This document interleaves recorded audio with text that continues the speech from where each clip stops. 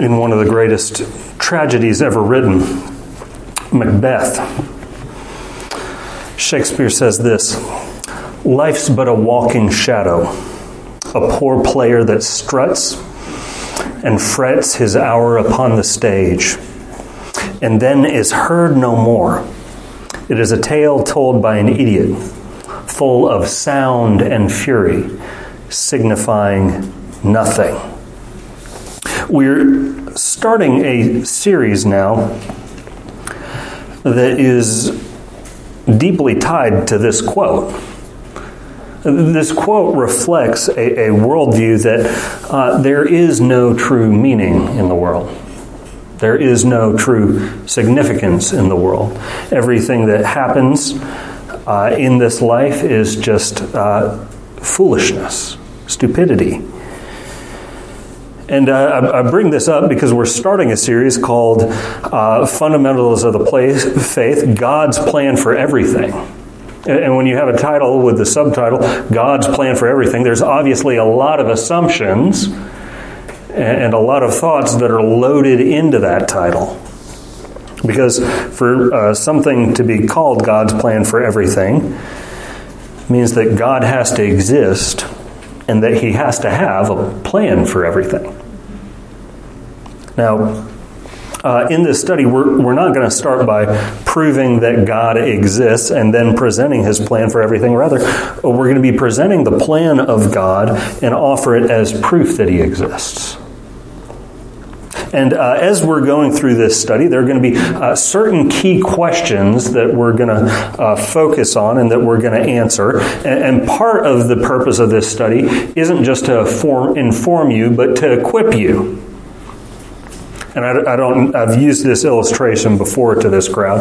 That's the problem with having the same person up in front of you so many times. I eventually have to recycle the illustrations. But I was once going on a backpacking trip. And as I was preparing for this backpacking trip, I was talking to my brother-in-law. And he said, "Hey, I've got another friend who's going to come along with us." I said, oh, great. Tell me a little bit about him. He said, well, he's obsessed with worst case survival scenarios. He reads all these books. He watches all these shows where people are preparing for, post-apocalyptic life. After huge disasters, if society collapses or turns on itself or a war wipes out everything. And, we went back to a primitive state. How would you survive? He said he's obsessed with that type of stuff. He reads it, he watches it, and I thought, oh, wow, this will be interesting. This guy will be, rugged and ready. Well, the morning comes, and I go over to my brother-in-law's early in the morning so we can get a fresh start. And as we're loading stuff in his car, I said, hey, where's your buddy? He says, he didn't make it. I said, oh, what happened? Did he get sick? What happened? He says, well, there's rain in the forecast. And he didn't want to get wet. So now, he was informed about how to deal with all these disasters, but he wasn't equipped to deal with a little bit of rain. So in this series, one of the things we're trying to do is we're trying to give you tools, resources to be able to not just think about these things, but to be able to respond and interact with people, either believers or unbelievers, as to what you believe and why. And part of the way we're going to do this is by answering questions. The first question we're going to address is there any purpose or direction in life? Is there any purpose or direction in life? And the quote we talked about earlier from Shakespeare, Macbeth at that point says the answer to that question is no. By the way, how you answer this question is going to radically change your life. There's going to be certain ways you answer this question that is going to give you a completely different way to live. So this is our question. I'm going to go ahead and front load things and give you the answer. The answer is God controls all events, past, present, and future, by His power and wisdom. God controls all events, past, present, and future, by his power and wisdom. In other words, yes. There is purpose and direction in this life. And we've already looked at one passage. Joe read it at the beginning, but let's look at it again. It's in Isaiah 46. And I want you to hear this. Isaiah 46, verses 9 and 10, just the second half of verse verse 9 of Isaiah 46 says, "For I am God and there is no other. For I am God and there is none like me, declaring the end from the beginning, and from ancient times things not yet done, saying, my counsel shall stand, and I will accomplish all my purposes." We have in this passage a declaration from God that he is God and that there is no one like him. That he is unique in his godness. And part of what God accomplishes in his uniqueness, in his godness, is the ability to accomplish whatever he sets out to accomplish. Now, I don't know about you, but that sounds pretty nice. If everything you determined happened, how impressive would that be? You know, you would want to hire that guy right away.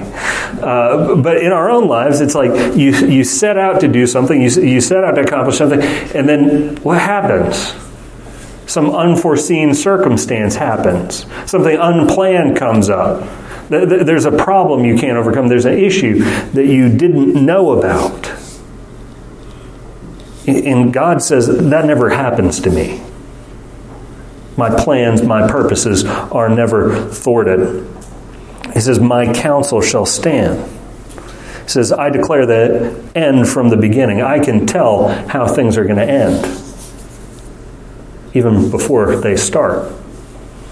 You know, it's interesting when we think about our lives, I think about this especially around Christmas time and Easter, is the prophecies that are about Christ's birth and Christ's death. If you want to talk about areas of your life you have absolutely no control over, it's where you were born. Don't have much control over that. You weren't given a vote. You didn't get to decide that. And how you die. Anybody know how they're going to die?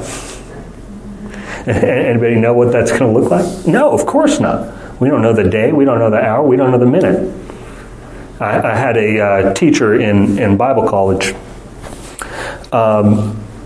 who decided that there was going to be a certain day and it was going to be the last day of his life. This was before he knew Christ.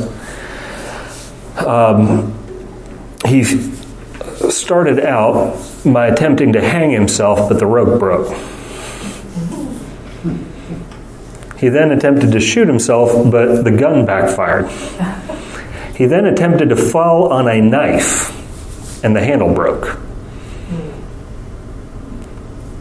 God was sovereignly protecting him from himself so that he could later on get to know Christ.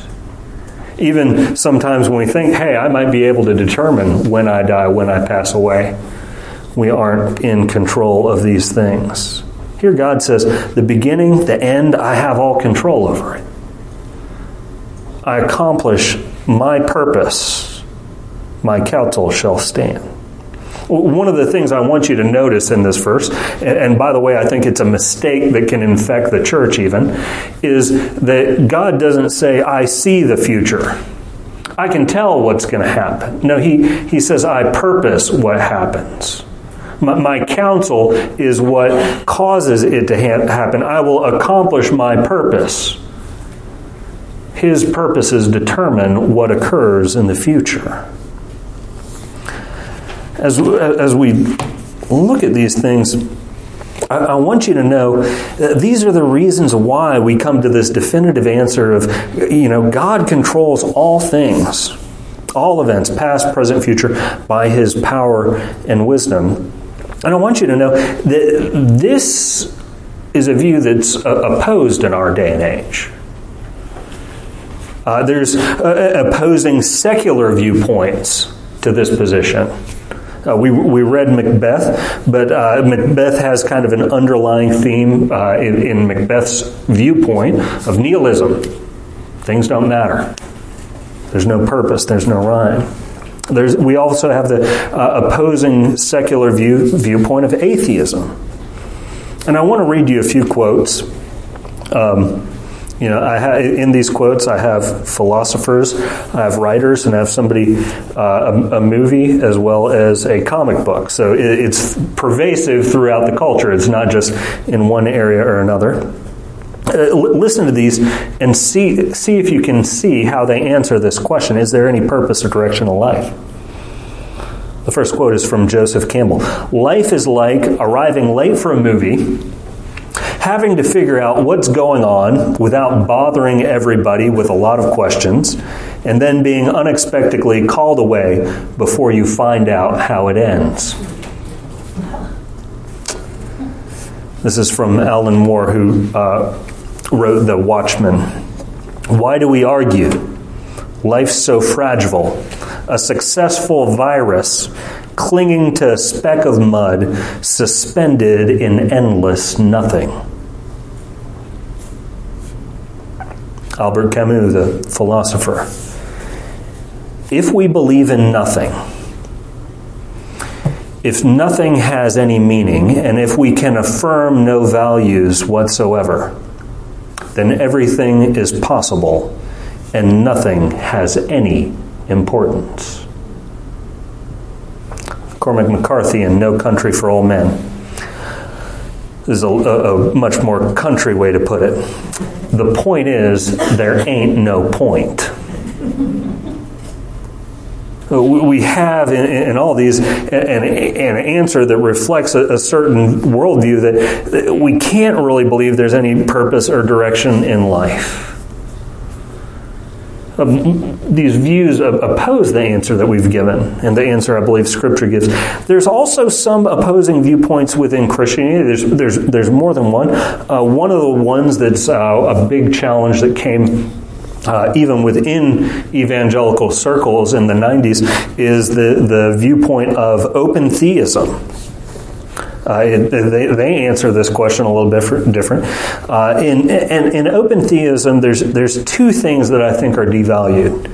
In open theism, God's omniscience, that is the fact that He knows all things, and God's omnipotence, that is He is all-powerful, are limited in certain ways. Certain things He knows. He might know all possibilities, and at times He may arrange circumstances to accomplish His promises, but there's certain things He might not know, or He might choose not to know. To give you a definition I found from an open theist, somebody said, open theism is the doctrine that the future is not closed, but open, because God is alive, eternally free, and inexhaustibly creative. Now, do you see how that differs from the answers we've given? An open theist believes that God interacts with creation, that He responds to creation rather than decrees, and that He can change His mind. In other words, God can change the mind of people, and people can change the mind of God. Now, there's all sorts of people on this spectrum of open theism, but to one degree or another, they deny His omniscience, that He knows all things, or His omnipotence, that He is all-powerful. That He knows the future but doesn't control it, or He could know the future but He chooses not to. That's a really interesting viewpoint in open theism. They say God chooses not to know what He could know about the future. You know, it's kind of like God puts His hands over His eyes and says, I'm not going to spoil the surprise. Maybe He peeks, and that's how we get prophecy. But this, I think, is different than the view that's presented in Scripture. What do we have in Isaiah? We have a God who, from before the beginning, is declaring how things are going to end. He knows all things, and what He declares, He has the ability to accomplish. As we go into creation a little bit more, we're going to be talking about how God's Word creates reality. By the way, that's a form of authority. You don't know what an earthly authority is on earth. It's somebody who says something, and then because they say it, it creates a reality. You think about laws or kings, decrees. That's an authority. God, by His Word, creates realities. In contrast to the nihilism and atheism of our culture, in opposition to certain Christian viewpoints, we believe that God controls all events, past, present, and future, by His power and wisdom. We believe that the God who transcends time guides all of history through His sovereignty. God is not a subject to the same laws and rules that creation is. We have this emphasized, especially in the book of Revelation. If you wouldn't mind, by the way, in this series, we're going to be looking at multiple texts usually to come to certain conclusions. And one of the texts I want us to look at is Revelation 1:8. Revelation 1:8 has a couple of very important sayings in it, and these sayings are repeated throughout the book of Revelation. By the way, what's Revelation? The apocalypse of John. What's it describing? It's describing things that have not yet happened. How can we trust what's revealed in the book of Revelation? Well, let's look at Revelation chapter 1, verse 8.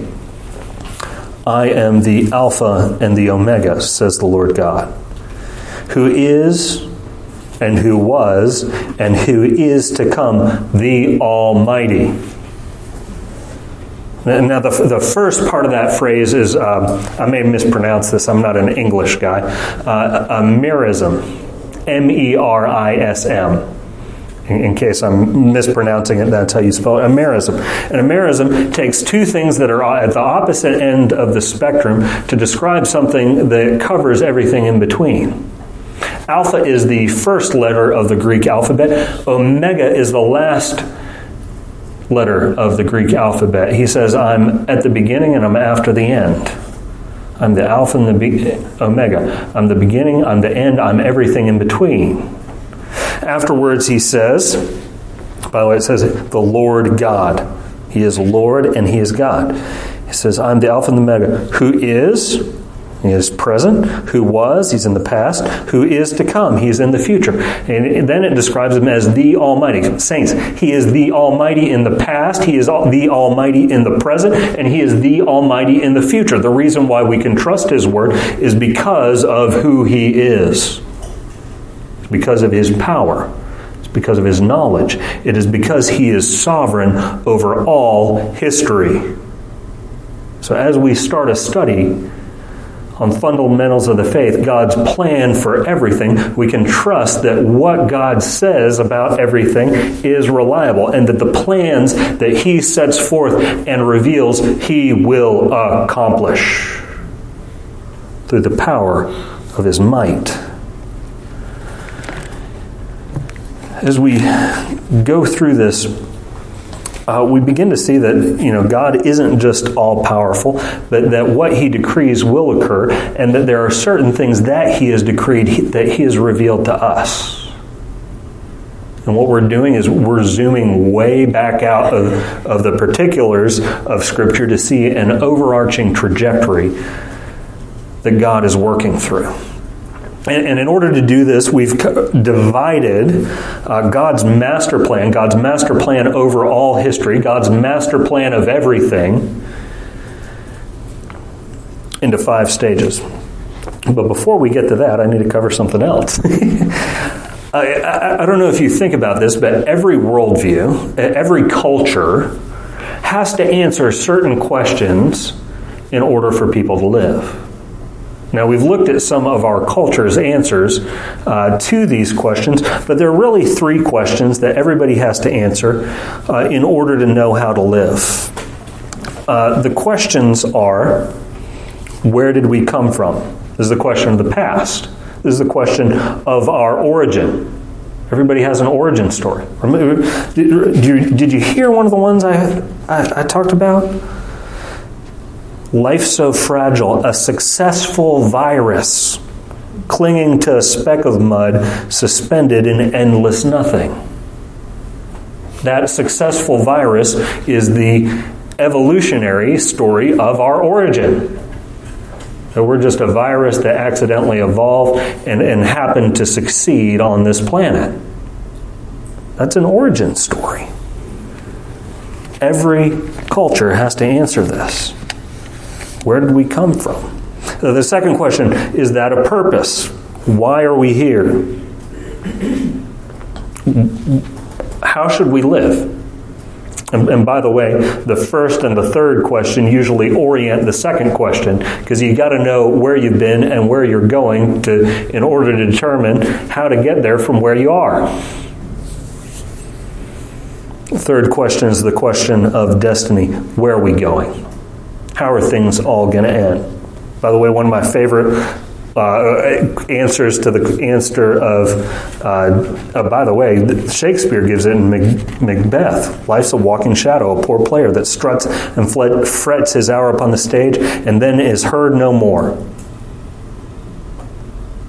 You're alive, then you're not. Doesn't really matter what happens in between. I actually kind of like the Viking story of how things are going to end. The Viking story of how things are going to end is Ragnarok. So if you're a successful Viking, it means you have died a glorious death in battle. Somebody told me they were watching this thing on Vikings, and there was this older person, and the older person was mourning because they had not been killed in battle. You know, they kept being successful in battle, and they were worried that they were going to die of old age. and that would preclude them from entering to Valhalla. And Valhalla was their celestial mead hall, where everyone who was a good Viking, who died a good, glorious battle death, would be gathered. Now, and in their legends and in their mythology, you're gathered to Valhalla, and all the great warriors of earth are gathered there until there's one final battle, where there are forces of destruction and chaos that come to fight all these warriors who have died in glorious battle, to fight them, and there's going to be just one giant melee at the end of the universe. And at the end of that melee, all the great warriors in Valhalla will receive the great honor of losing that battle as the world descends into chaos and disorder. That's their view of the end of the world. That's their view of destiny. So the best thing, what's going to happen at the end of the world? Those who have died valiantly are going to get to die valiantly again. It determines the way they live. You begin to understand the brutality with which they existed. So these are three questions that everybody has to answer. We're going to be looking at these questions through a 5-stage model of how God works through the master plan of everything. The 5 stages we have, I want y'all to commit these to memories. We're going to be going through each of these in stages as we go through God's master plan of everything. Creation, fall, redemption, proclamation, and restoration. Hope those are what I put up there. All right. All right, I want y'all to stay with these with me, as again, our job isn't just to inform, it's to equip. All right, so you ready? Creation, fall, redemption, proclamation, restoration. All right. By the way, in case you want to know where we are, we're in stage 4. Let's say those again. Again, I want you to commit this to memory as we're going through. We're going to be spending the next several weeks on creation and then moving on to fall, redemption, proclamation, and restoration. All right, one more time. This time y'all say it, and I'm just going to do the numbers. Creation, fall, redemption, proclamation, restoration. All right, now I'm going to take it off there so that see if y'all really got it. All right, ready? creation, fall, redemption, proclamation, restoration. Hey, great job. Y'all are fast learners. It took me longer than that to learn it for myself, but Ask us in 10 minutes. yeah, we'll ask you next week. Now, as we structure this study around these 5 stages, we've already begun. Understanding that God controls all of history, that God controls all of time, is an important step in understanding His rule over creation. God is the author of the master plan of everything, and He is working by His wisdom and by His power to accomplish His purposes in history. Once we know God as the author of this plan, once we know Him as the one who has the power and ability to accomplish what He sets out, we can begin to trust what the Scriptures describe for us in terms of what has happened, what is happening, and what will happen. We're so glad you're a part of this study and looking at what God is doing, what God will do. And I hope you'll remember when you interact with people and you're thinking about whether or not they live with purpose, that we have an answer that the world is hungry for. You know how desperate and sad those quotes are that I gave you? That instead of thinking there is no purpose, no meaning, no direction in life, we can affirm that we have a God who controls all events, past, present, and future, by His power and His wisdom. That He is accomplishing great and glorious things according to His purposes. We're worshiping that God. It is our Father's world, and He will accomplish what He has set out to do. Let us close in prayer. Heavenly Father, we thank You for Your grace and mercy poured out to us.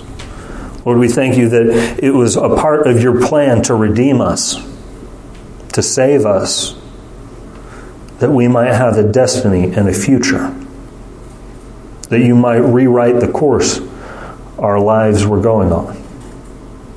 Lord, we thank You that You've saved us and redeemed us, that You have bought us with a price. We thank You for Your power and Your majesty. We thank You that You are sovereign over all things and that You accomplish Your purposes by Your power, for Your glory, for all time. Lord, we praise You for who You are, all that You have done, all that You are doing, and all that You will do. To the glory and praise of Jesus Christ's name we pray. Amen.